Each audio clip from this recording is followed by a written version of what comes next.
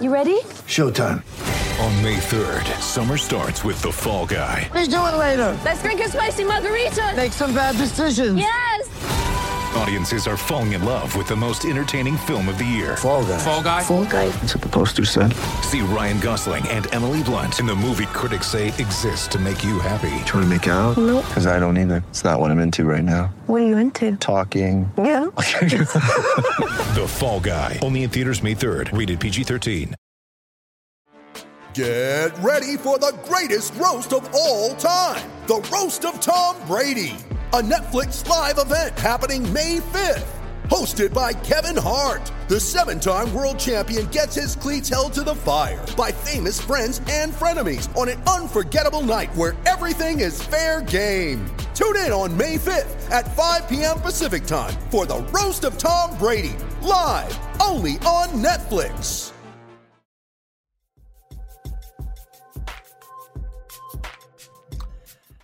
Hey, Bobby Manning here, in charge today. It's gonna be a different feel. Yo. No, I'm gonna try to channel my inner John here. Green Teamer edition, everybody.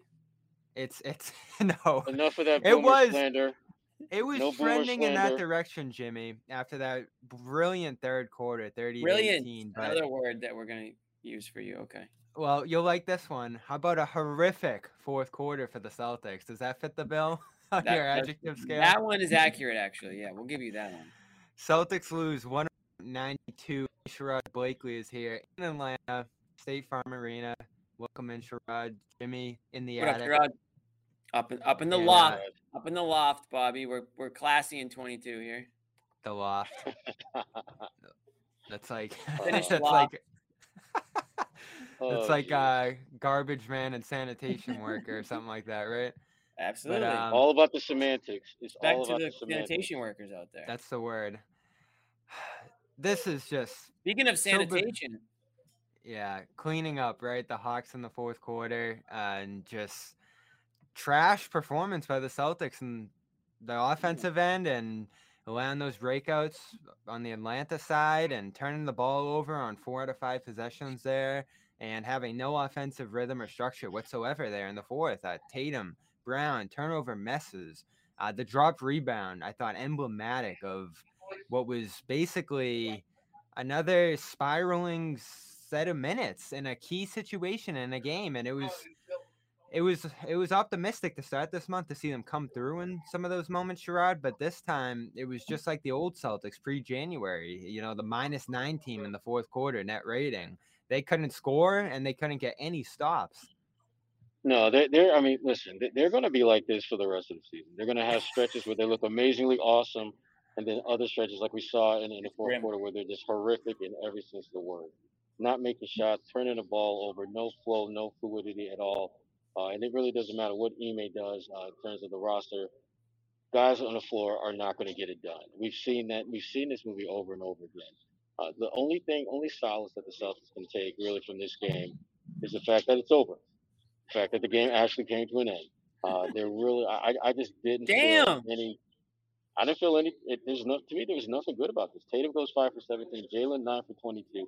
Marcus Smart had a pretty good game, 17 and 6 rebounds. He had a big third quarter. Yeah, he had a big third quarter, and I mean, he did his job tonight for the most part. He didn't turn the ball. I think he had 1 turnover. I think all game long. So, Smart, probably the one silver lining if you're the Boston Celtics, but the rest of the team was just bad. I mean, Brown and everyone Tatum was bad. especially. Your two guys that you look into in these moments, Jimmy.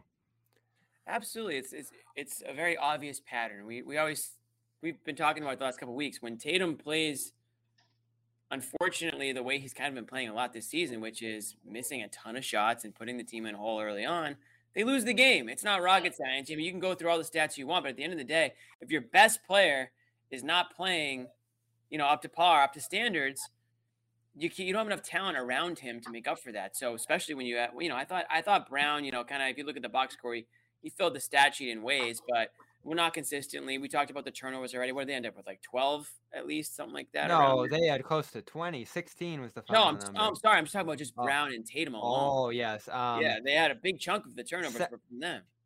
It was 7 for Brown, I believe, 5 for Tatum. Yeah, so there you go. I mean, when the guys that you're depending on to convert on the offensive end are turning the ball over, giving you less than 0.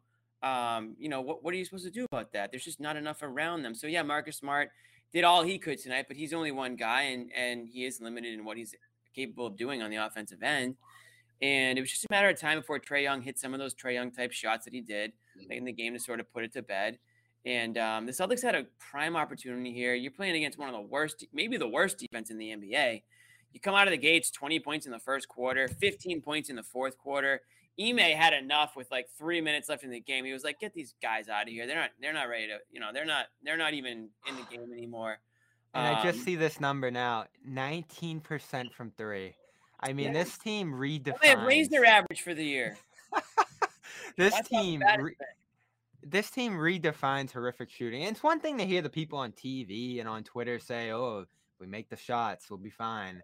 To hear the coaching staff say at Sherrod, when Scal's talking to them in between quarters and, the different appearances that we hear from them, and even Ime this year, his overall approach to that shooting, it's concerning. And so there's a couple different directions we can go here. I want to start with that shooting because I keep sensing again and again that they're leaning into this. And Tatum did it too. He had a key switch on Gallinari in the fourth there where he just launched a shot up over him.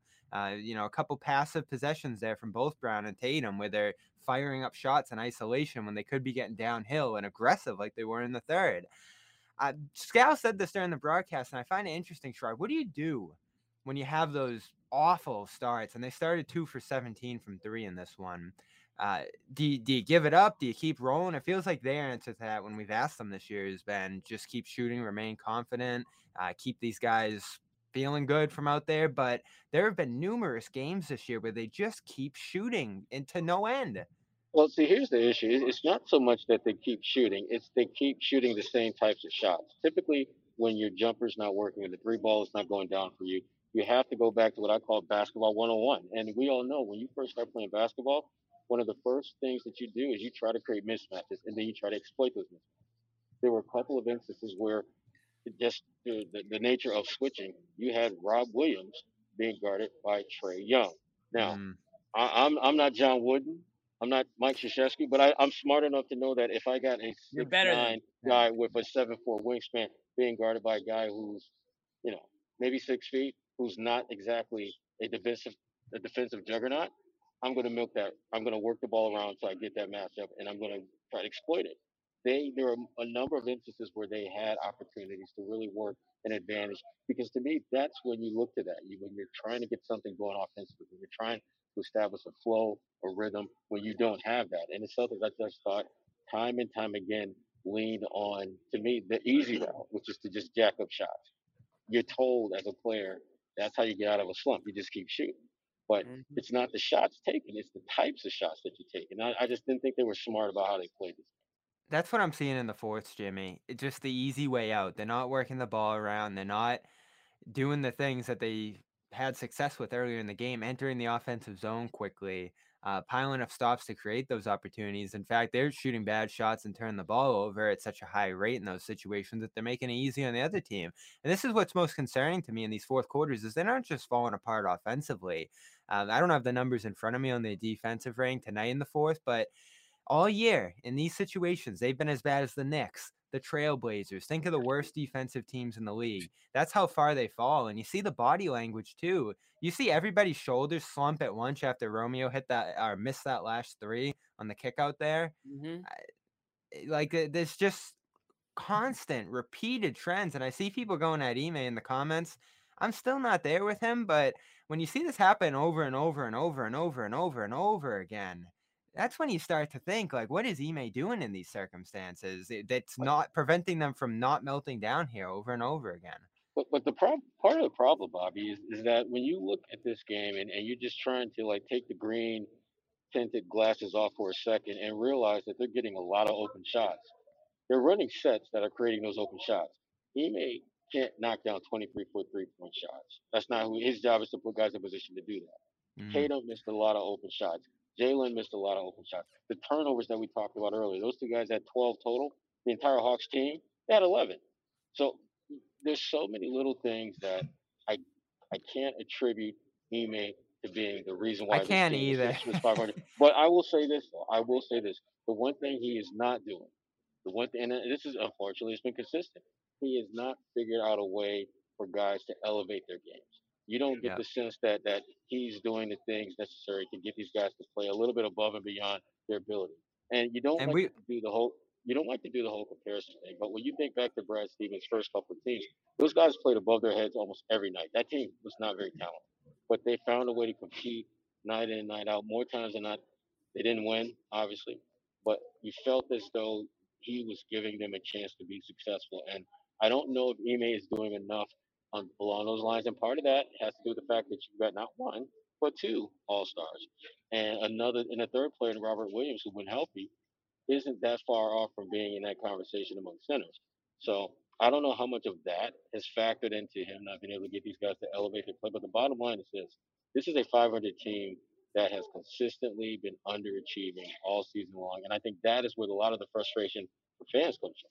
If this was Brad Stevens' first team and they were 25 and 25, people will be calling him coach of the year because that team talent-wise just wasn't there. But this team has the talent to be better than what we've seen so far.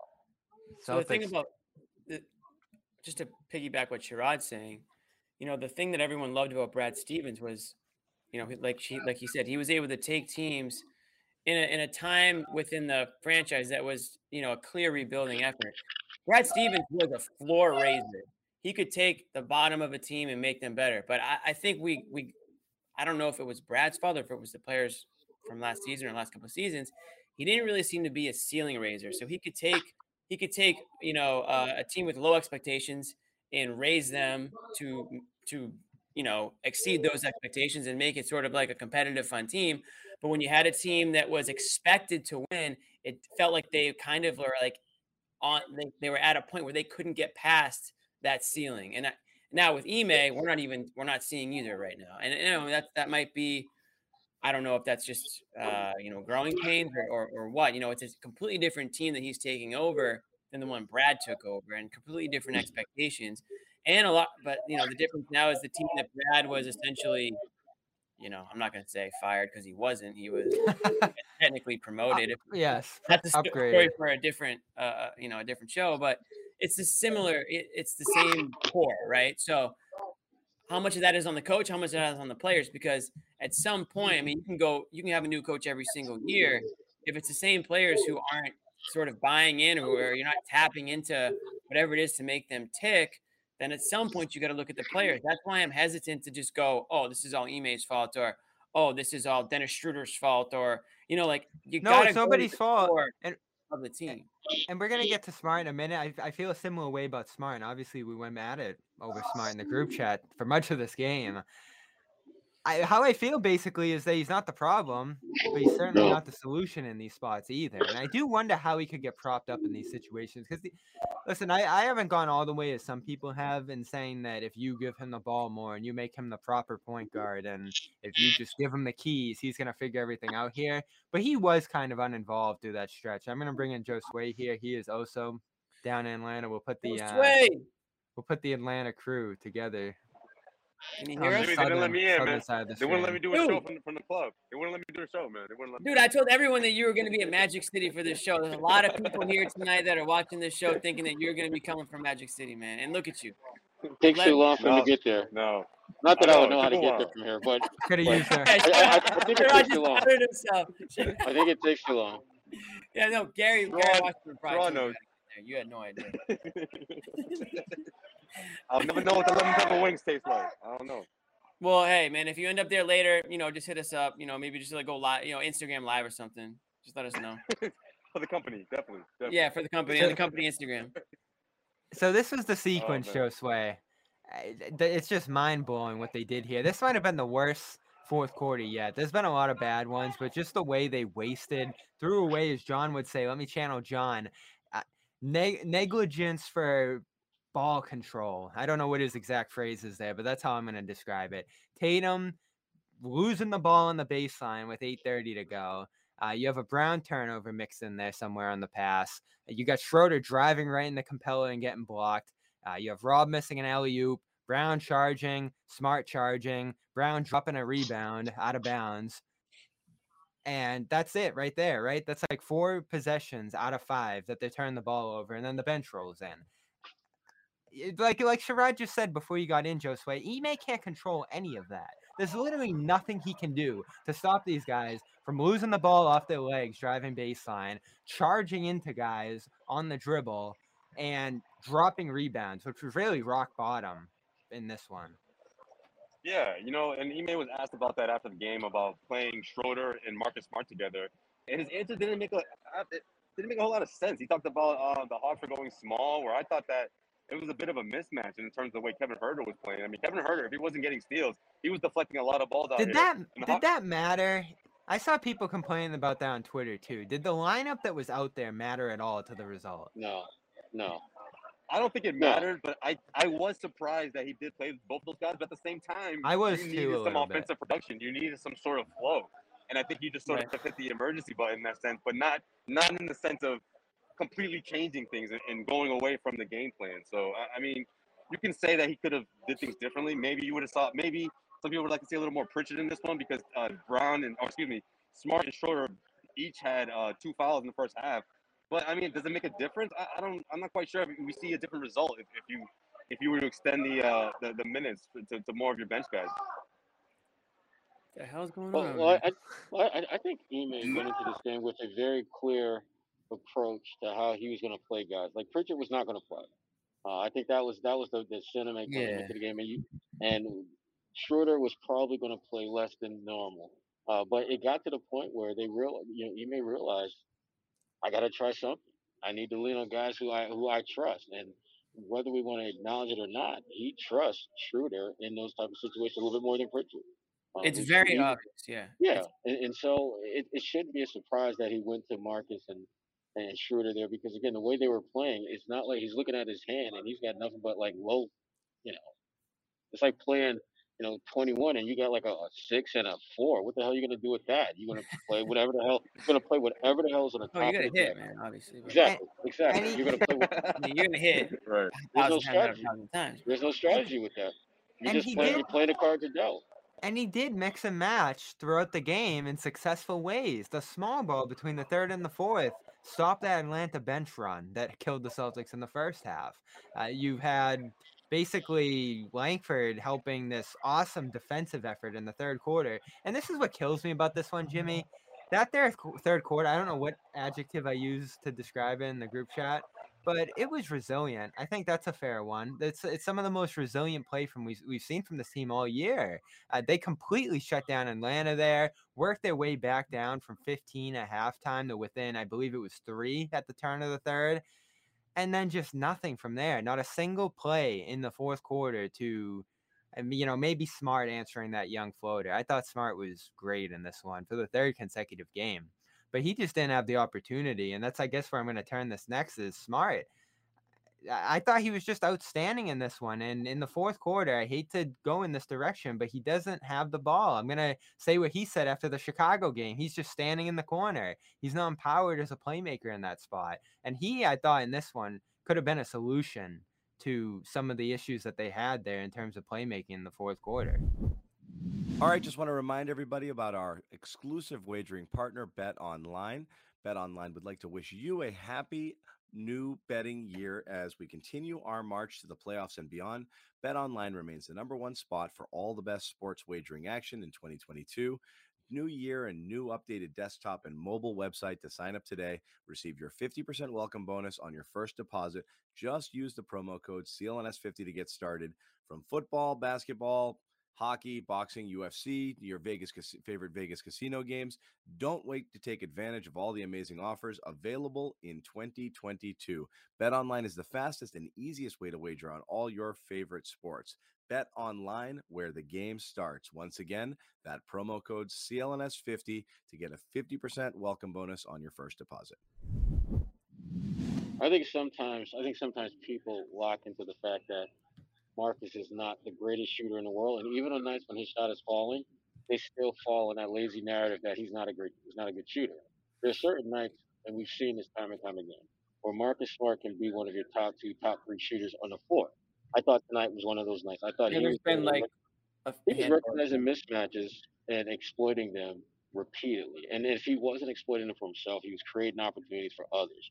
and guys just did not get it done. And down in the fourth quarter, you've got to, I think, have a bit of self-reflection if you're Jason Tatum, if you're Jaylen Brown. If I don't have it going, if the other Jay doesn't have it going, but someone else does, that someone else needs to be the one that we turn to. That we need to really funnel. It's on them, right? This is another thing. I don't think though? people. Yeah, go ahead, Jimmy. It's on them. It's also on Marcus. And it's also on Ime. Who's steering the ship down the stretch? We've gone over this 100 times. Who's steering the ship? And Jimmy, that's part of the problem. Are they like the Hawks score? Who's in? Like, is there any direction? Is there like if Marcus Smart wants the ball, or if he should be getting the ball, like that should be it. Like there should be some communication out there. It shouldn't be Marcus Smart standing in the corner, or it shouldn't be people screaming about why isn't Marcus Smart directing the offense right now? Like if idiots like us can see that, you can't tell me that the players can't see that or Ime can't see that. So it's like we've been saying this all year. There's no direction. There's no captain, figuratively, literally, to steer the ship into port when you need to park this thing and get the win. I don't know how many analogies I can make to make it clear that like there's just nobody or no direction. So part of that is if you want to blame Ime for anything, it's got to be that. There's got to be some sort of understanding of this is how it's going to roll here down the stretch in this situation. This is what we want to see. This is who we want running the sets. This is where we want you to be. If it's just freestyle mode, then you see what you see tonight. So, like, metaphors, not analogies. Thank you. This is what happens when you have leadership by committee. You have games where when you need someone to kind of step to the forefront, everyone is looking at the person to their left, the person to the right. But the problem with that is no one is stepping forward. Everyone is just looking around. No one is taking the bull by the horn. And I think, for Marcus Smart, I think it's a delicate situation because I think he wants to be that person, but he understands that this is still the Jays team. And the Jays sort of kind of want to be that person, but part of understanding when to lead is also understanding when you need to step back and follow the troops that have been following you. And this was a night where Jason and Jaylen, I think, really should have made Marcus Smart that guy for them down the stretch because he was the only one that was showing signs of having it. They didn't have it. And it happens. It happens to all the great ones. There are nights where you just don't have that juice. So is it stubbornness? Well, I think it's part stubbornness. I think is it their view towards Smart? Do they not see him as a solution there? I think that's probably part of it as well, which is too bad because I think there's a lot that they can take away from him, particularly on nights like this where they don't have it. I would agree with that for sure. And that's what we can't answer still. You read different things about the team's view and certain people's view of Smart within. There's certainly people in there that love him. There's certainly people in there, as we read again and again, dissenting opinions as Joe Sway's crazy image scares the kids in the chat. There we go. He's back. It's hard to tell who feels what type of way about Smart. But when you see him in these situations coming through and he's just sort of boxed out in a fourth quarter after he was, I thought, superb with shot making, with playmaking, with rebounding, that awesome box out on Capella, pushing the pace down the court, doing these things from the first through the third quarter, I felt like. And then seeing him completely uninvolved. I'm sure that's not Ime. I'm sure Ime's seeing what he's doing through the flow of the game before that. So you look to Tatum, especially, because Brown doesn't have the ball in his hands outside of his bench unit minutes. It's Tatum who's in full control in the fourth quarter. And I have a lot of gripes from Tatum out of this one, not only from the end of the game where he was obviously a disaster, but the beginning where I thought Onyeka Okongwu, who's just this awesome young center for the Hawks, completely manhandled him defensively in the post. Came from the weak side, blocked his shot. Tatum didn't even see him coming. Deterred interior penetrating, and overall Tatum was just trying to go right at him instead of moving him in a different direction and creating some second level drives. And those are the type of things that Smart can see and can do on the drive and on the dribble and with the ball in his hands. But Tatum still doesn't really have that skill set in terms of commanding and flowing the offense right now. Yeah, I mean, go ahead, Jimmy. No, I mean, I agree. I agree with you, Bobby. I feel like we've seen this from Tatum a lot. His offense dictates his entire game, his entire personality, his defense, everything. He's I think, I obviously I'm not there, but I think I saw him kind of, focusing on a missed call at one point, and that's typical. And I do wonder if that affects his just mental out there. You have to be in the zone. This is the NBA. You can't just rely on talent like you could all throughout your career. You have to be fully engaged at all times, and the best players are. They don't take plays off or games off. They don't get sidetracked by something that isn't going their way. And I don't know. I don't have the answer for exactly what it is that's causing him to struggle the way it is. But clearly, I think some of it is mental. I thought this quote, and you hit the nail on the head there, Jimmy. This is what Ime said after the last win. Everybody kind of follows, and this is kind of an interior view of the mood of the team based on whether Tatum's succeeding or struggling. He says everybody kind of follows Brown and Tatum's lead. They're buying in on both ends of the court, guarding extremely well, then carrying over from the last game offensively. That was great to come out and see. They're the two pillars and leaders. Come out and play with that intensity. Everybody seems to follow suit. Blah, blah, blah, blah, blah, blah, blah. And that was more of a positive view of it. And this is sort of the other end of the spectrum when they don't come out and do all those things. Everybody sort of wilts around them. And you saw it against Portland a week ago, too. When those guys weren't getting it done in the fourth from a playmaking and just execution standpoint, Romeo was missing shots off the ball and Grant had a terrible game. And it's the same story again here. None of the role guys were able to contribute off of them because they weren't on their game.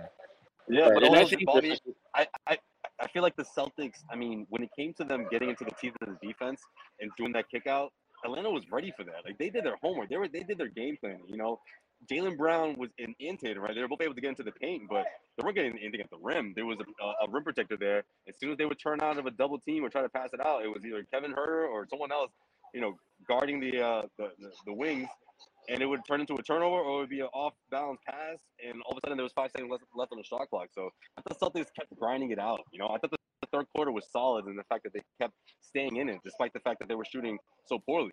And then fast forward to, later in the third quarter, or I should say in the fourth quarter, actually.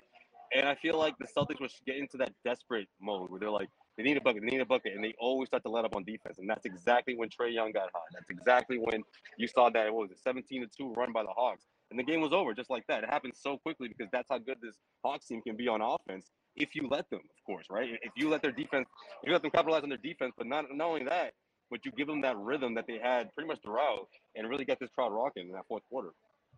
I mean, let's be honest and give credit where credit is due. The Hawks are playing some of the best basketball in the NBA right now. They've won 6 in a row now. They've got DeAndre Hunter back in the fold, and he's, again, to me, he's one of the keys to that team really making some noise. Did they play at that level in this game, though? I didn't feel like they were that great tonight. They played solid. They were solid. They were not exceptional. But the problem is this. When you have the kind of momentum that they've got with 5 straight wins, you don't need to play great to win because you've got that confidence in you that you're going to find a way to get it done. And I thought defensively, they were pretty steady and at that end of the floor pretty much the entire game. What's the atmosphere? What was the atmosphere like in there? Because during that Knicks meltdown, I could feel the crowd pouring down on them. Well, the crowd was. Go ahead, Sarah. You tell them. No, the crowd I thought was really good. And again, Atlanta historically has not had the most engaged fan base, but I thought from beginning to end, the fans were very much into this game, which is good to see. Let me ask the other important question. Pretty much ever since Al said what he said about the crowd, I feel like they've stepped their game up. Was there a bike watch moment tonight?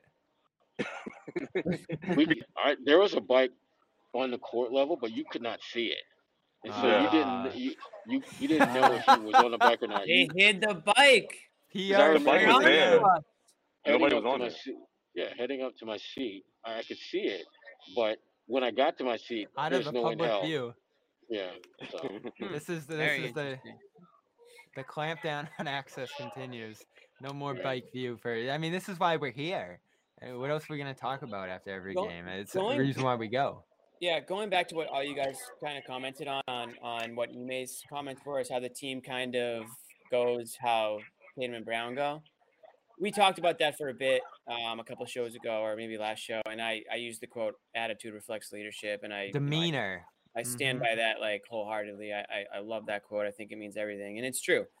You've talked a lot about that, Jimmy. And there's Tatum Brown. There's 2 other players on the team somewhat capable of sort of sparking the team. I don't know what's going on over in one of your guys' rooms, but anyways, Smart is capable of doing it. And I think Schroeder, tiny bit, kind of is capable of doing it because of his skill and his ability to sort of spark the offense. Nobody else in the team is capable of taking the reins when Tatum or Brown are, feeling off or whatever is going on with them, that they're just not showing up to the game. There's nobody else really out there. And if Smart can do it, if he wants to do it, and he will do it, but it's two things. It's one, he's limited in most ways offensively. He can only do so much on the offensive end. He still does need Tatum and Brown to contribute. And two, like you guys said, if those guys aren't buying into what he says, if they've tuned him out like they tuned Brad out, then it's not going to work. And same with Schroeder. I mean, I think Schroeder is more gifted offensively than a lot of players, and he can do a lot to sort of try to get somebody in gear or get the team in gear. But it still falls on those guys to sort of piggyback off of somebody else leading the way. If Tatum and Brown can't do it every single night, I guess that's understandable. That's asking a lot. But they need to be able to at least provide secondary, second, third. They need to come in huge at some point, whether it's late in the game or whatever, so that we don't continue to have these fourth quarter meltdowns, right? And that's what they are. They're lack of execution, lack of so many things, tenacity, heart, effort, whatever word you want to use. I don't think it's an effort thing this year. I saw that last year much more. This year there's still playmaking. I mean, Brown and Tatum all over the boards. Well, yeah, in the key spots, I think the attention to detail wanes, and that can end up looking like effort. Like, they're not mailing it in. They'd be getting killed if they were mailing it in. They're not getting. They're not mailing it in. But first of all, they do get killed in the NBA in the key situation. Yeah. They're not mailing it in. There's not many professional athletes that mail it in unless there's a contract issue or something further going on. But I just think that when you become discouraged, you give up. And that's another word, I guess, of saying. And he may have said that. He has said that throughout the year. Letting offense impact defense is usually how he puts it. And we see that happen a lot with this group. Totally. Which is really sad, because that's not how this team was built. That's not how that they have been able to, make deep playoff runs during years where they weren't expected to do much other than just show up. And it's disappointing. The earlier point about Marcus Smart and leadership and things like that, he is the most equipped of all their players right now to be a leader. Totally. And it's frustrating that the one guy who has been here through all the hard times, through the good times, who has a certain toughness and resolve about him, is the one guy that you're not screaming at the top of your lungs to be your leader. Because the thing about it is this: right now, when you're doing this leadership by committee bullshit, which is what they're doing, this is what happens. This is why when Ime was talking about having captains at the beginning of the season, I thought it was a great idea. And to me, even if guys are like, I don't know if I want to be captain, too damn bad. Yeah, you throw them in the fire. You listen. This is one of those things where you throw them in the deep end of the pool and see if they sink or swim. And Ime knew what this group was. Especially your two all-stars. Which Exactly, you don't think that maybe he was afraid that I was going to be like, oh, one of them's going to buckle, or I don't know. Maybe he thought that. What? I mean, looking back on it, he should have though. The amount of time that he spent getting to know them during the Olympics, the amount of time that he is game planning against them as an assistant, he knew what he was dealing with. Whatever concerns he had from a leadership standpoint, it's not like all of a sudden that just kind of manifested itself once he became the head coach. And this is why the Ime blame game has been unfathomable to me, because he's as well prepared as it comes. Not unfathomable. There you go again. Yeah, I don't know. Words, Bobby. We're working on this. We are working on this.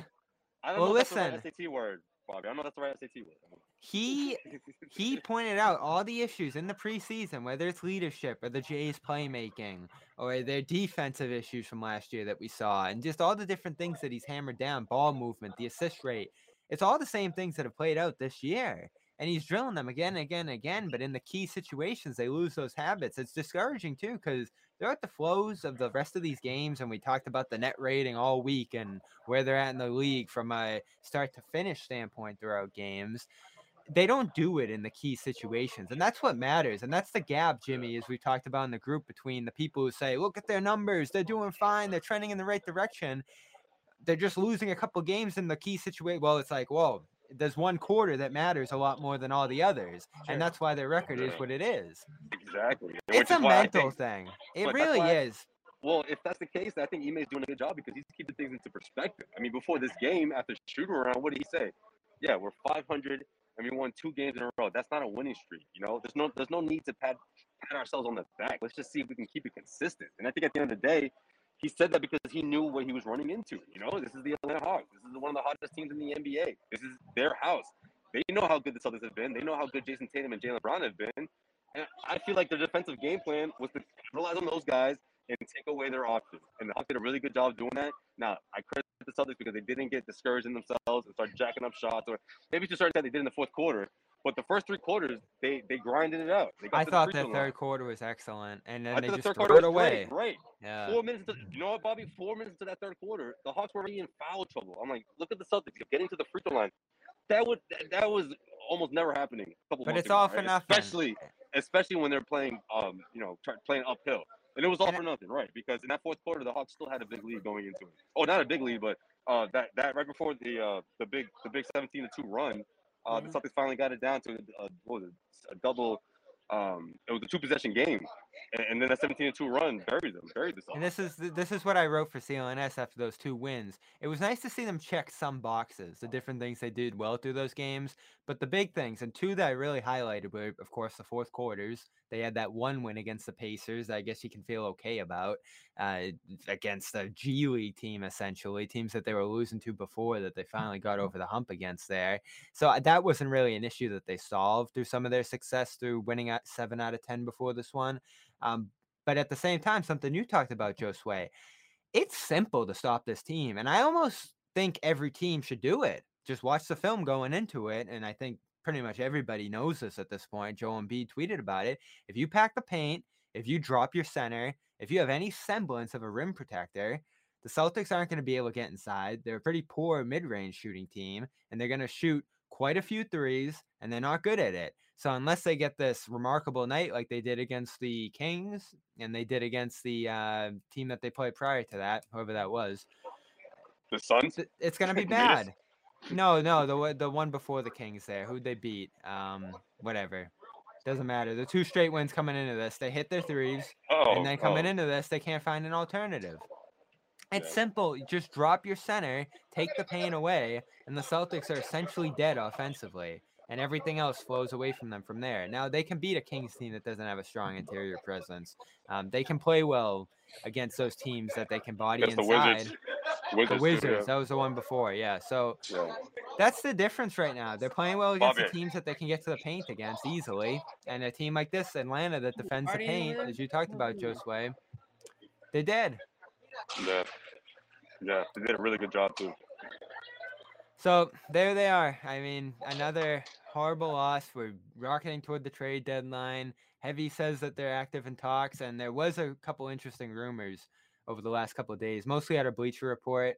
Our good friend Jake Fisher, who I've had on Dome Theory and is all over the place at this point with the rumors, talking about a trade that these 2 teams almost made. And this takes us back to Smart, sort of as the guy that can be dealt as their most valuable available piece. And in some ways, the things that they need, whether it's organization, passing, the things that he's good at, that the Celtics need him to provide, and that has allowed him to become, I think, one of their better analytics guys this season, just because of the drop-off when you lose them. So you're talking about a trade here that these 2 teams discussed, Jake said. Not clear how close they came to pulling this deal off. This, of course, was before the Knicks acquired Cam Reddish for Kevin Knox in a first-rounder.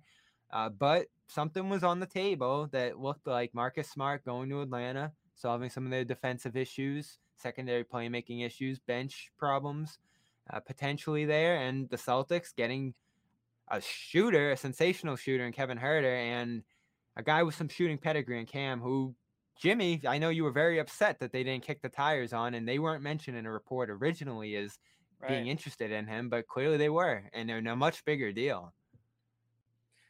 like I said to you guys, I'm glad that they were at least on the horn about it, because it tells me that they are at least active and looking to find ways to get creative and improve this, in my opinion, very stagnant and boring situational, team that we're in right now. So I'm happy to hear. I'm obviously not happy to hear that they couldn't get anything done, but obviously Herter's still available. Collins is still available. There does seem to be smoke. Maybe I'll say maybe there's a little smoke there, and they could figure. Who knows what's going to happen before the trade deadline? Something could be there in the works. I still think there's a match to be made. And so, again, I was happy to see or to hear that they were involved in the talk. That tells me that maybe Brad's at least interested in what the hell's going on, or somebody over there. Josue, he's where you thought he was. Just wait, he might actually be at Magic City after. He's got the green screen behind him, dude. He's got the green screen behind him. Yeah, thank God, because he's got. I think somebody may have just taken the stage based on what I just heard over there. But. Sherrod, who do you think said no here? Because that's where I'm interested in. I think Atlanta. I think they did. Kevin Huerter. You look at the way this Atlanta roster is structured. They've got such a. They're showing signs of being a really good defensive team, which we knew they had the potential to be. But offensively, they can hit you in so many different ways with weapons, and Kevin Huerter is one of them. I'm a big Kevin Huerter fan. I've been a fan of his going all the way back when he was in college. I just think he's just one of those guys that you can plug and play him in any lineup, any roster. I think he's one of those guys who's kind of like a borderline starter, super sub type, and the way that he competes. That's the other thing too that I think often gets overlooked for a guy like him. You look at his shooting, and I think he is a decent playmaker, but he competes defensively. He's not going to win many of those games, but he's not going to back down.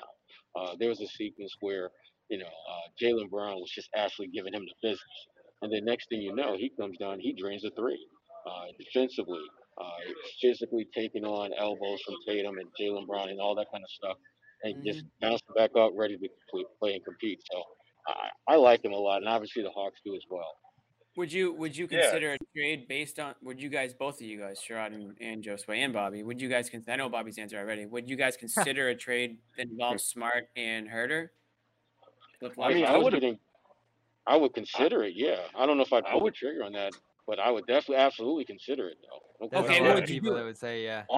Honestly, the first thing that crossed my mind when I read the report was the Hawks must have said at the end of the day, it was like, no, they must have thought about it long and hard. And I don't know. I mean, not to say that I would have been shocked if the Hawks pulled the trigger on a deal like that, but it would have clearly been one of those, let's just do it now. Kind of fits with them though, like Smart next to. Oh no, feels like a pretty good. He does. Yeah, he's exactly who they need. I just think it's the two players, the 2-for-1 that was kind of surprising. Yeah, right. But if you can do let's say, okay, that deal's gone now. Like Huerter's still available, Smart's still there. You know who I'm looking at? It's Collins. They're the main pieces in the deal. Is that something that you guys would be cool with? Straight up, I don't know. Here's the thing that you got to keep in mind though with the Atlanta Hawks. Okay, they just got DeAndre Hunter back, who, newsflash, is really good. Really good, versatile defender. Didn't shoot the ball particularly well tonight, but I mean, he's one of those guys that has the talent and ability to guard 1 through 5 if necessary. He's that talented. When you've got a guy that has that kind of Swiss knife versatility defensively, and then you add someone, let's say Marcus Smart, you add a Smart to the mix. I don't know if you're going to be elevating your organization, particularly when you take away a guy like Huerter, who's a very good shot maker. And as I mentioned earlier, competes hard. So I can understand why the Atlanta Hawks want to keep their core guys together, at least through the duration of this season, to see if they can build off what they were able to do last year in the playoffs. Because, again, they've had, like everyone in the NBA, they haven't had the kind of continuity because of health and safety and injuries, illnesses, all that stuff. But we have seen this team in their core, when they're at their best, they are one of the best in the NBA. So, yeah. Plus, Huerter is one of those guys that just always has his hands up. I mean, man, that's that kind of effort. If you're the Hawks, you're like, let's see what we can do with this. Let's see how far we can go in the playoffs, and then reassess come the off season. But it'll be interesting to see if they're trying to bolster that roster before the trade deadline between now and then, because the way things are rolling right now, it's going to be tough for them because obviously guys like, Herder and, Hunter, those are the names that are going to be mentioned in trades, and maybe they're not quite ready to part ways with those guys. They're in an interesting spot because they'd obviously prefer to trade Gallinari. That's a guy that they don't really have much use for right now. Bogdanovich is only a slight step up from there. So that's big money between two guys that they would love to dump off on someone. And maybe the Celtics, as shooting starved as they are, would be willing to take on some of that. Of course, they have their own tax restrictions now that we're talking about, limiting them in that regard. So you're looking at a move like this, I think, to reduce costs, because I just looked at Herder's extension. It's actually smaller than Smart's per year. So you would be saving a little bit of money each year. You address the shooting issue in some way. He's only a 37% three-point shooter, which is way better than Smart, but it doesn't single-handedly solve your shooting issues there. You're not going and to you know how single-handedly solve it, though. No, yeah, you have to address it in a issue ladder. is But deeper.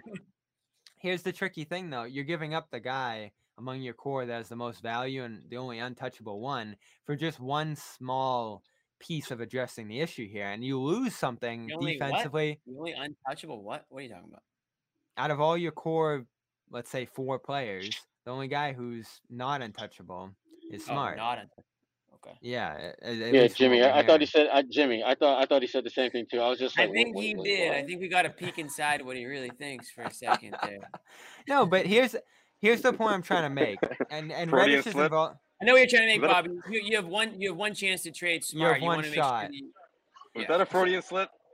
Maybe. No, I'm just saying you can't be too loose with letting him go. You have to make the right deal because that's your one shot, as Jimmy just said.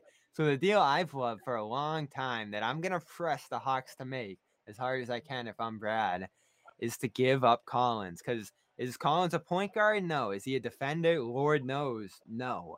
But is he a better player than Marcus Smart overall? Slam dunk, yes.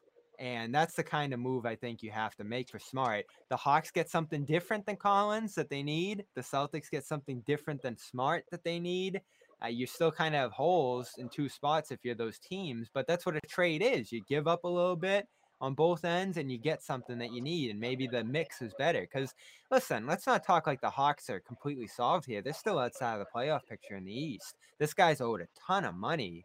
I love the idea of Collins in Boston, especially playing next to Rob. Listen, that sounds great. I don't know how you're going to convince the Hawks to do that. Collins has to be regarded as a more valuable player than Smart. I know people. He gave something to business. Hey, yeah. Yeah, I mean, let's be real. I mean, Bobby, be real. I mean, like, no, GM is going to make that trade. I mean, you'd have to include some other things, I guess. I mean, I think it would really have to be the money. Where they wanted to get rid of Collins. Like, talent-wise, Collins, of course, is better than Smart. I think people need to understand that a Herder level type player is probably in line with what Smart's going to bring you. He's not an all-star player. He's never been one. He never will be one. He's very good at what he does, which is, provide some intensity on the defensive end, heart, attitude, all those things. Not a great shooter. Never was, never will be. But offense is more valuable than defense. We'll all say it here. Bobby hates to admit it because he loves talking about defense. But guess what? The Hawks are one of the worst defensive teams in the NBA, and they beat you pretty handily tonight because shots were falling. And same thing with, when you're talking about a guy like Herder and a guy like Smart, at the end of the day, I think most teams are going to want the offensive player. So that's kind of the level of player that you're looking at. And is Herder going to solve all your issues? No. But if this is a deadline type deal, this season's This season's over. Doesn't matter what your team looks like. If you can get a player that you think can help you next season, you go ahead and make that deal. And then you use the offseason to try to solidify things and make it make sense before the season starts. I don't care what they look like the rest of the season. If they can do a deal at the deadline, it's going to set them up for next year in a way. And I think that has to be the mindset. I mean, when you look at this Celtics team, clearly they need a playmaker. They could use another big. They can use some depth at the wing, and if they can adjust one of those key areas between now and the trade deadline, you do that. As long as it doesn't devastate your salary cap and put you in a bind where you can't necessarily make moves in the offseason. So they're going to have some options, but again, it takes 2 to tango. I mean, you can put together the greatest deal in the world if you're the Boston Celtics, but if you don't have a partner, it's useless. So we can talk about the off season and what might come, but what we know right now is a guy like this is potentially available. And I said this last year too, because they never really, they never really wanted to sign Collins, it felt like. And then he played so good in the playoffs that they were like, all right, here's the max. They gave him this massive deal. And now they're kind of in a cap bind here. I just think you're in an advantageous position where, yes, maybe you have to give up more than Smart a pick. Maybe you have to give up multiple picks here. But this is a guy who's young, in his early 20s, is locked up long term, and could potentially increase your talent core on the roster significantly and continue to grow into the future. Maybe Smart's not the guy they're looking for. This could be a deal where the Hawks say, let's get Brown here. And I think we've heard that in the past too when it's come to Collins conversations. I just think that you can't get too greedy and look to the future and say, oh, we're going to have these other options available to us in the summer. When something like this that can really improve your team is something that you can go all in on. And right now, I felt the same way about Sabonis. I felt the same way about, let's say, these B-level stars. They're not Beal, they're not Levine, they're not these guys that are going to transform the franchise potentially. But you don't have a shot at those guys anymore in my mind. I just don't think you do, given the trajectory of the team, given what you have to give up, and given other destinations that these guys could get to, Philadelphia, Golden State, all the rest. So you're looking at a B-level big three guy. I don't know if is it Collins, is it Sabonis, is it one of these guys? These are the guys you really have to consolidate to go in on, I think. Yeah, but Bobby, you're naming people who you may say is B-list all-star, but their teams are hoping for them to be A-list. You know, or they think they're on the verge of being A-list, or they think that they're already there and then why are they going through available their beginning then? stages. If they get blown away, maybe? Yeah, I mean, just doing their teams doing their due diligence to see what the value's like. You know, I mean, if you're a team like Indiana, I mean, you felt like you've been so close the last couple of years or so, or I don't know, the last 3 years, 2 to 3 years, in one way or another, you felt like you were almost there. So I think they're doing a good job of just seeing how much value the rest of the league, values these guys. But guys like Sabonis, man, like he's a future perennial all-star. I mean, if that's not the case, 7 years from now, I think within the next 2 or 3 years, Indiana's they're going to try to find that out before they go ahead and deal him. And even if they do think about making that deal, when any team that looks at the Celtics, they're looking at their 2 all-stars, Bobby. Especially if they're giving up one of their pillars, one of their centerpieces. They're not gonna just accept Smart and a couple of picks, and say, all right, well, that's the best you guys can do. No, they're going to keep it moving, and that's another team. Right. Sherrod, they've been a team that's been kicked around with, and this is where I think the Celtics are going to run into some trouble at the deadline, is this Ben Simmons situation. Sure, if the Celtics are going to throw Brown out there, these teams are all going to listen. If not, then they're all looking at Ben, because would you rather have Smart or Ben Simmons? It's kind of a no-brainer there. If the Hawks could flip Collins for Simmons, or the Kings could flip all their stuff for Simmons, this is going to be the domino that decides everything else and really dictates what the Celtics can get done here, I think, is whether or not he moves. And today, the signal from Woj, and you try to read the tea leaves, right, Sherrod? Like, who's trying to send what message here? The Kings are out, apparently, according to Woj. They're saying, we're done. We're not doing this anymore. And, that's something that the Sixers have tried doing too. We're not going to send them out unless it's for the top 25 player or whatever, so don't even bother throwing this other stuff at us. In my mind, this is still Philly posturing, and the Kings are just trying to get some amount of leverage back over them because they haven't been interested in doing a Sacramento deal. But if it's not, and they could, or if it is, and it's potentially Philly able to do, let's say, Simmons and Harris, who the reports have said Sacramento is willing to take on for a Hield, Barnes, and I don't know whether it's Fox or Halliburton. I don't think you can go wrong either way if you're Philly. That, to me, is a deal that, sure, you're not getting that big time player if you're Philly, but wow, you're dumping Harris and you're getting all these shooters back and you're getting a potentially star guard from Sacramento back. I don't think they're going to ever do better than that in my mind, even with this Harden stuff floating around. Yeah, I agree. From the very outset, Sacramento was the one team that made the most sense.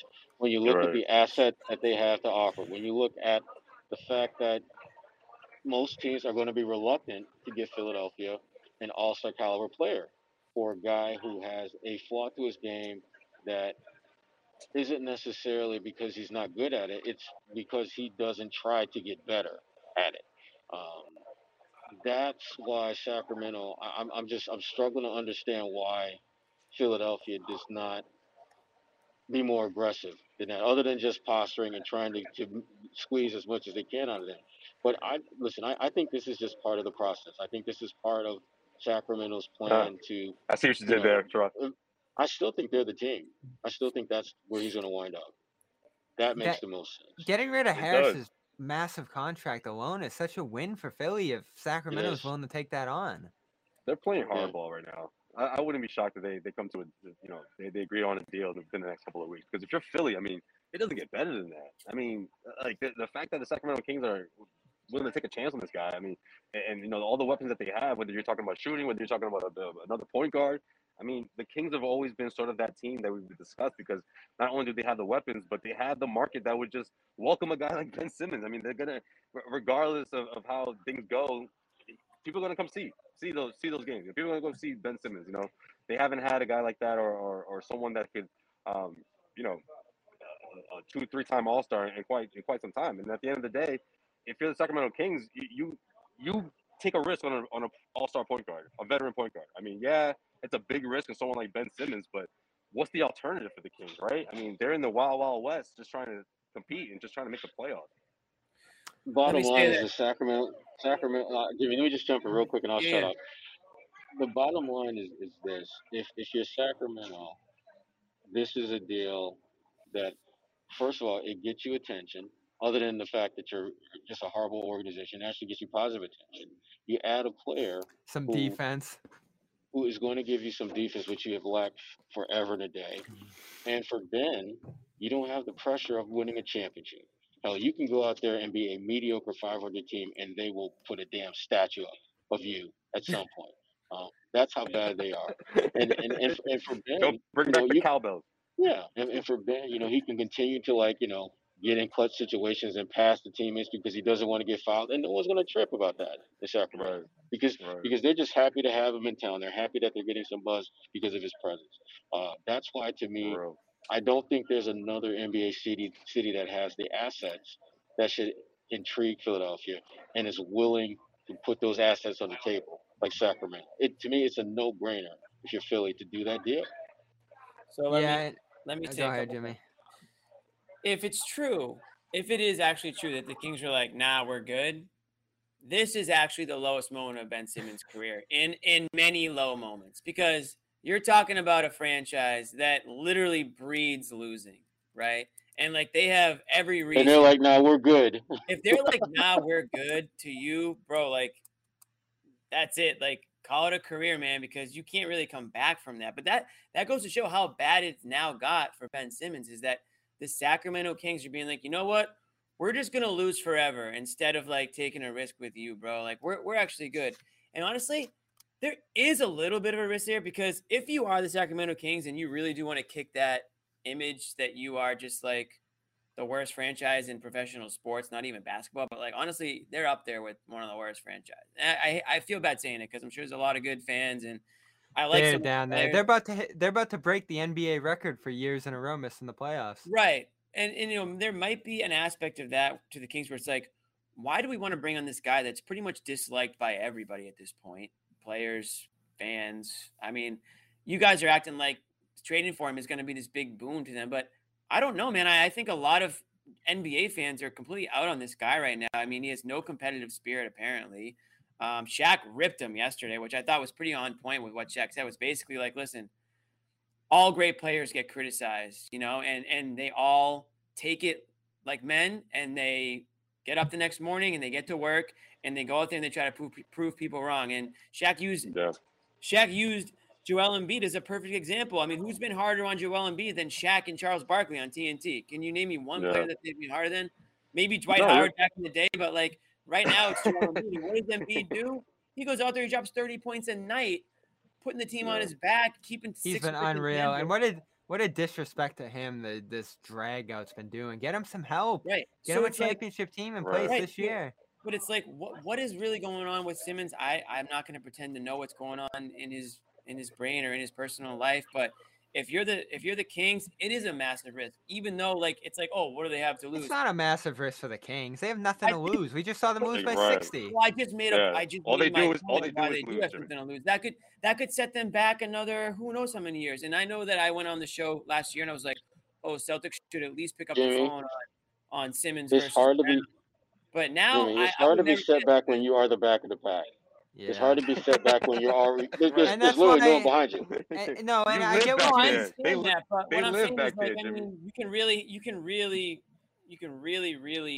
If you're I'm sure they would Sacramento, like you don't get want out to of get. the back of the pack, and they could really hurt themselves by trading anything of value. I mean, like we said with the Celtics, it's like they have one shot to make this trade and do the right thing, and if they blow it, then there goes the next 4 or 5 years. So I'm sure the Kings are thinking the same thing. Now, that being said, yeah, they have less to lose, but it just goes to show how ugly it's gotten for Simmons. And one other thing, and maybe this has nothing to do with it. Maybe the Sixers aren't doing it because there was another rumor that came out, or a report, if you want to call it, that they have their eyes on James Harden. I don't understand this one.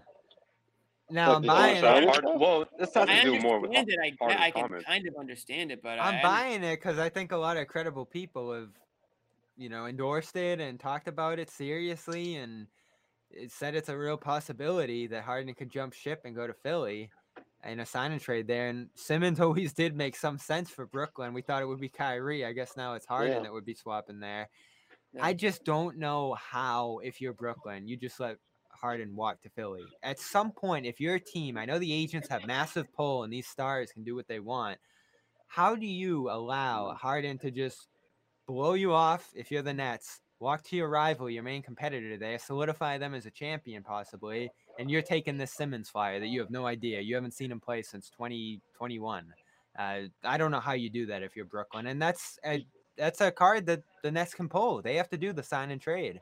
You do that if he has told you he's not coming back. You do that if he indicates to you through either directly or indirectly that this is it. I'm done with this. Because at that point, you're trying to salvage whatever you can of a relationship that has clearly run its course. And what better way to salvage that when you can get a 23, 24-year-old defensive-minded all-star who's 6'10" point guard. It does make a little sense. I hate it, but it does. And Bobby, that's how I feel. I hate it, but I can understand if you're Brooklyn, if it came to that. Now, I don't think it's at that point. I still think he wants to play this thing out in Brooklyn and see if they can win a championship. Because remember, the whole point of him coming to Brooklyn was he can to do win that. Yeah. And so, Philadelphia, I think, is more intriguing because of the success that they're having with Joel basically being a one-man show. And the guy that put way more money in James Harden's pocket than any human being imaginable is running the show. That's on the table. I kind of get Philly waiting this out. If you can get this done in the summer, it's a massive risk because you could make a smaller deal now and win a championship this year. But if you're pairing Harden and Embiid, which is crazy enough what we talked about a year and a half ago when that whole Harden ordeal got going in Houston, and Simmons would have been going down to Houston, if they just end up getting traded for each other in the end anyway, that would just be insane. But it does make sense. Pair Harden and Embiid together. That would be like Kobe and Shaq almost. Like the best thing sense. Wonder if but why would they do that though? Like, if you're Brooklyn, like, why give your division rival or whatever that sort of asset? Like, I feel the same way, Joe Sway. It's just I've seen like the teams fold in these situations when the players say, "This is where I'm going, get it done." And Simmons, I guess, is some kind of compensation for Brooklyn because then you have Kyrie, Durant doing all your scoring, and Simmons is the third wheel passing. You do it like Sherrod said. You do it if you think Harden's checked, if Harden's done. If he's sick of Kyrie and he doesn't know what's going to happen with them. You do it if you get somebody in Simmons's ear and you get the vibe or the idea that he is, still capable of being the old Ben Simmons and still willing to buy in. Because Simmons would be a great fit for the Nets, just like Harden would be a great fit for the Sixers. All things being equal, I bet you those two teams would probably like to make that trade, right? So that's why I think it makes sense. And what I also wonder is, how vocal has Embiid really been in what I would consider would be an extremely frustrating situation, unless Embiid is in on the understanding that, hey, if you let this play out, we're going to get you a guy like Harden or whatever. You know what I mean? Like, I guess we'll find out if the trade deadline comes and goes and nothing happens. Maybe we'll hear from from Embiid in another way. But I feel like he's just been kind of way more business-like than I've seen him in past seasons. Maybe that's just maturity or whatnot. But I mean, I'm he's worried because firmly in the MVP case. And if I was a betting man, I would have bet on him with some decent odds a few weeks ago, because there was always that possibility that he could do what he's doing right now. And he hasn't been the front runner or even in the top couple players all year. So, I mean, what he's doing right now is awesome. And you know what else he's doing? He's putting himself as like Philadelphia's number one athlete. And that's a place you want to be in Philadelphia. You want to be loved by that city, because we know what it looks like when you're on the opposite end. And what it looks like is you're holding out, you're not playing. But what does Ben do when the deadline comes and goes and he's still there? Is he just gonna sit at home till probably? October? Feels like that's who he is, man. I mean, that's probably feels like that's something that could. That's something that could, and I've talked about this. Like, we don't know what Simmons really is anymore. It's been so long. He just keeps sitting out till October, and the word is like, who knows what kind of his work ethic is through all of this. Like, who is Ben Simmons in October of next year, whenever he's going to show up again to a team? That's what I'm saying. That's why I think the Kings are like, well, wait a second. Maybe we, as much as we do lose, we don't want to, like, lose 80 games. Yeah, I mean, Nets should be worried. Nets should be worried about that, too. It is crazy that this has become a real conversation. But that's the big difference between trading to a team like the Nets and trading to a team like the Sacramento Kings, right? There's so much pressure with one team as opposed to the other one, and I think Ben Simmons is the guy right now that needs to go to a team like Sacramento and sort of rebuild that confidence or whatever that's missing out of him. But I'll tell you this much: going to Brooklyn is not going to solve that. It's not going to solve his late game execution. It's not going to solve him being afraid to take layups when there's 3 minutes left in the game. But he won't have granted, to. he won't be. Granted, he won't be. Could be a better role. He won't be asked to score, but it still doesn't say that he won't buckle under pressure. And you think guys like Kevin Durant and Kyrie Irving are going to be patient with someone like that? I don't think so. I find that very hard to believe, especially two guys who. It's a good fit. They both won. Okay, they both won before. I don't see them having patience with someone like Simmons, and I definitely see them being way more demonstrative of a teammates than guys like Tobias Harris and Joel Embiid. I think Joel Embiid had more patience with Simmons than those guys would. It's interesting too, because you do have problems with each of these guys. Josue talks about those with Ben and fitting in. Like, the Nets haven't done the best job making all these pieces come together, and of course getting role guys to help out too this year has been a disaster for them.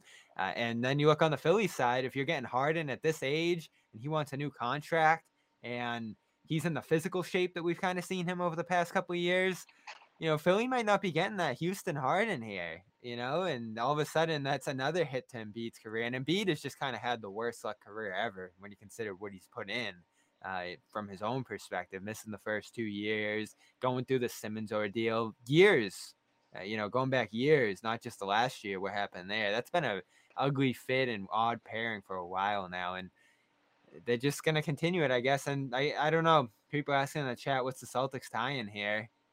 You're kind of, I said it at the beginning, you're just kind of stuck. If everybody's focused on this and everybody's just holding and waiting for this to be the domino that falls, you don't really have a move to make if you're the Celtics. So Jimmy could be right. Maybe that Herter one was the thing to shake it up. I don't think so, but it does sound enticing, being able to get that shooter, a young guy who's locked up long-term, and that flyer in Reddish, which I didn't love, but I understood why some people did. Is there a situation where the Celtics are interested in Simmons? Sherrod, Josue? No. I just can't see it happening. Obviously, at this point, he's not built for that city, man. Wouldn't cost. Obviously, Tatum and Brown would not be part of the conversation. But if there was a situation where you could acquire him, maybe it costs you Rob and whatever to make the money. You need a lot to make the money work. To be completely honest, Smart would probably have to be in there. I would trade everything but Smart, Horford. And I don't think it's enough. We know how Morey's approaching this. It's well, I know that's what I'm saying. Like, I even though you guys wouldn't do it, I don't even know I don't think the Sixers might not do it. So Morey has played this well. It's frustrating. It might blow up in his face, but to go from nothing to potentially getting Harden is, and they could have had Harden to begin with. I don't think he was there when that was the situation. They probably would go back in time and do that and be in a much better place. But if they still in the end end up getting Harden out of it, that's impressive GMing from Morey to basically go from teams asking for Simmons for nothing to being in a place of power there where he can just pull Harden back this offseason by sheer will. And that would be a victory. But if he screws this up and Embiid doesn't win a championship, considering what Embiid is doing right now, that would be despicable, because Embiid is doing everything he needs to do right now to deliver a championship. He just doesn't have the help. Best years of his career. He's had some major injuries. He's, who knows how long he's going to be playing at this level, and it's being completely wasted. And man, it takes a lot of balls for Ben Simmons to do what he's doing just because Doc Rivers hurt your feelings in a little press conference after you complete. And then they had to be made to feel bad about it. That's literally what that's exactly Check what yourself, and it was man. true. It was all true. He was horrible. Dry your eyes and get out there. Come on, man. Like, what are you doing? Like, we can talk about Thibel's missed layup or whatever it was, the free throw and this and that. Simmons took 2 shots in 7 4 quarters. That presser, he was like, "Hey Ben, spot the lie, bro." Like, would you want me to lie? Like, come on. 34% free throw. It was. Do you think you're a championship point guard? Do you think you're a championship point guard? Like, what do you think? Come on. Like, and I'm still gonna hold it against them, man. Like, you can literally prove everybody wrong. Just you got to get on the court to do it. And I'm still going to hold it against them for not going to play for Australia. What are the Celtics looking at for the deadline? I don't know what Sherrod's hearing or anything else right now, but the 2 things I was looking at on Celtics blog today, I wrote about second drafts, like bowl, that we saw already. Bobby, sorry to cut you off. Real quick, though. You had an article on another... On CLNS. On CLNS. Bobby, I don't want to spoil it. I don't want to spoil it, but you had a trade proposal.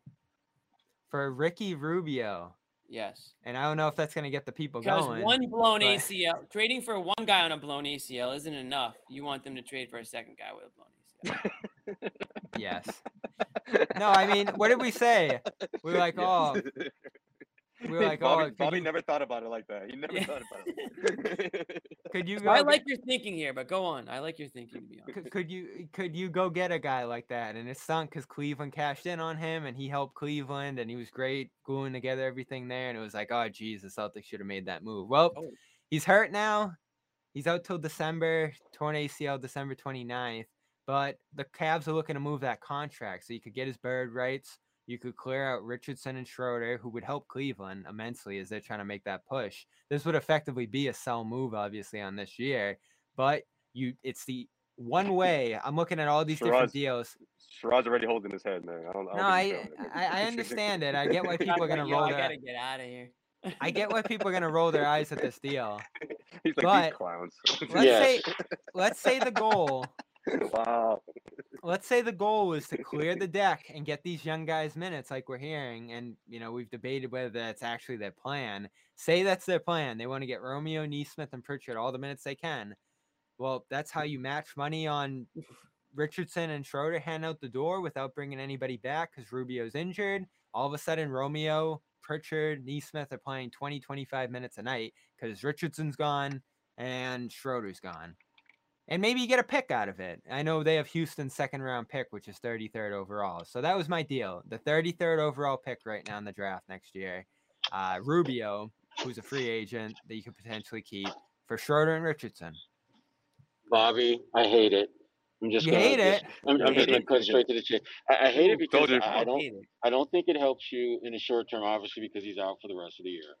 I don't think I'm comfortable putting my chips in the table for a guy who's going to be 32 years old coming off an ACL injury, who, by the way, has a ton of miles. Because if you remember, when Ricky Rubio first kind of came onto the scene, he was kind of Luka Doncic before Luka was Luka Doncic. But what are you giving up? You're not giving up much there.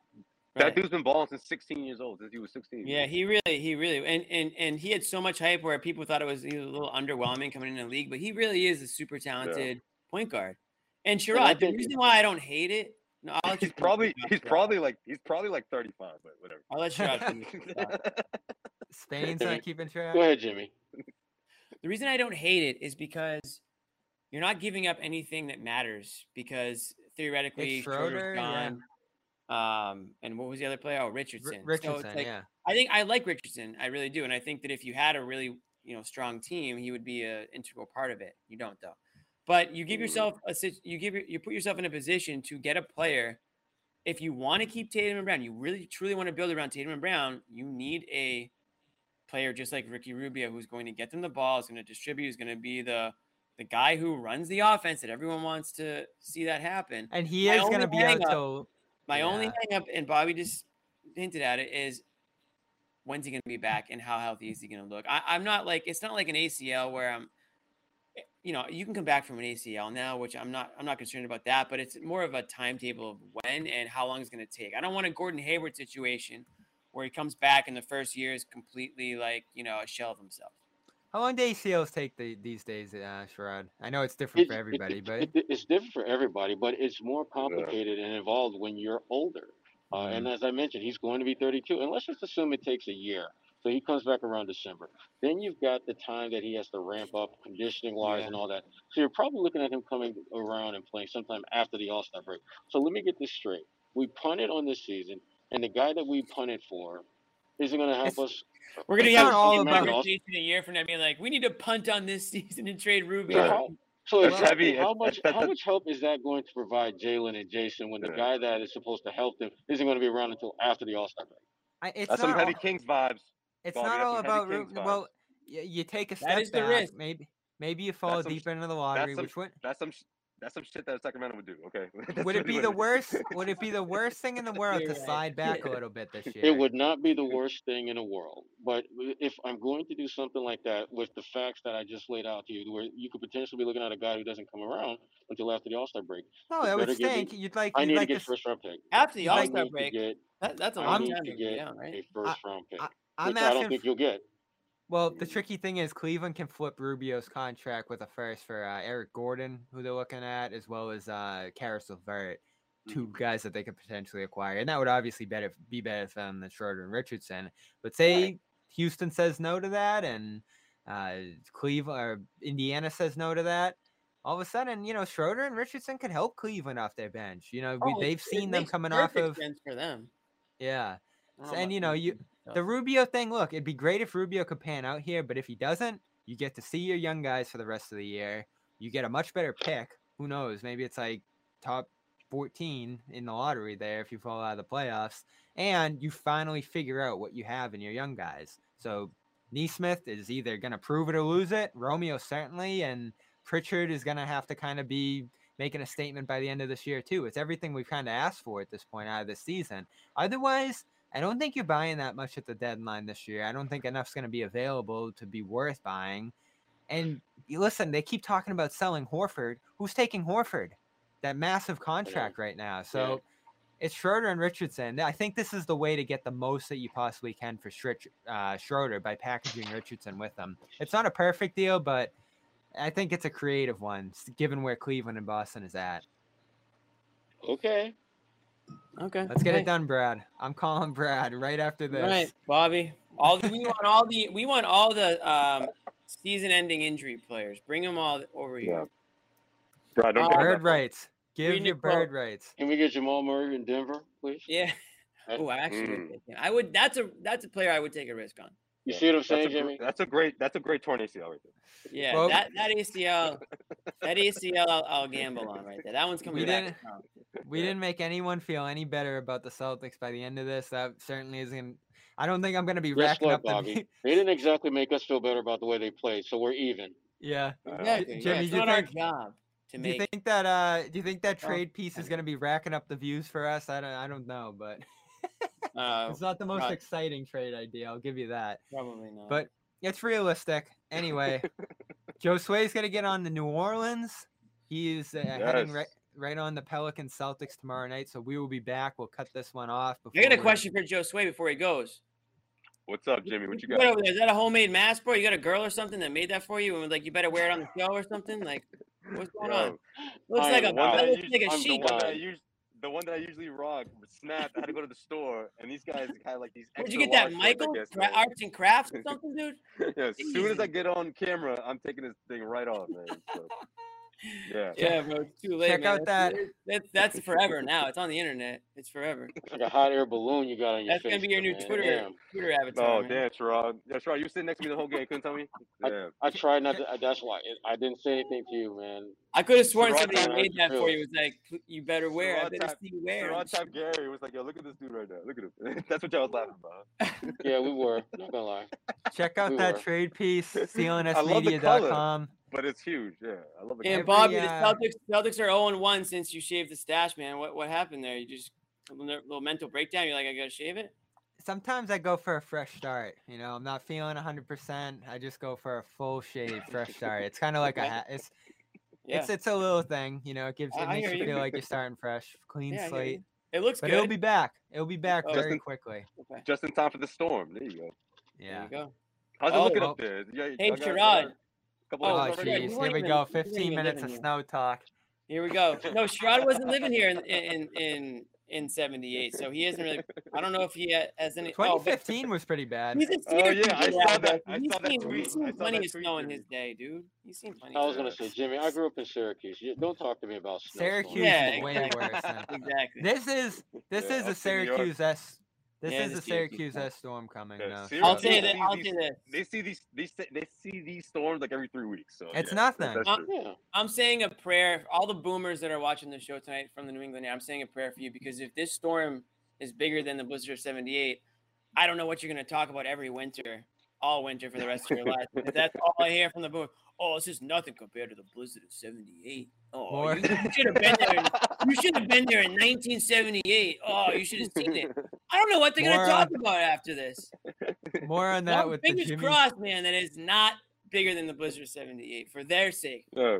We're More gonna of revisit that this when John's on. John knows on the 78. Jimmy. He'll tell us about 78. What asked John all about it? John was like 30 years old during the blizzard. So you know all about it. You know all about it, dude. More of that on the Jimmy John podcast tomorrow. CLNSmedia.com, CLNS social channels. Joe Sway keeping everybody up to date on Celtic CLNS and Instagram and everywhere else.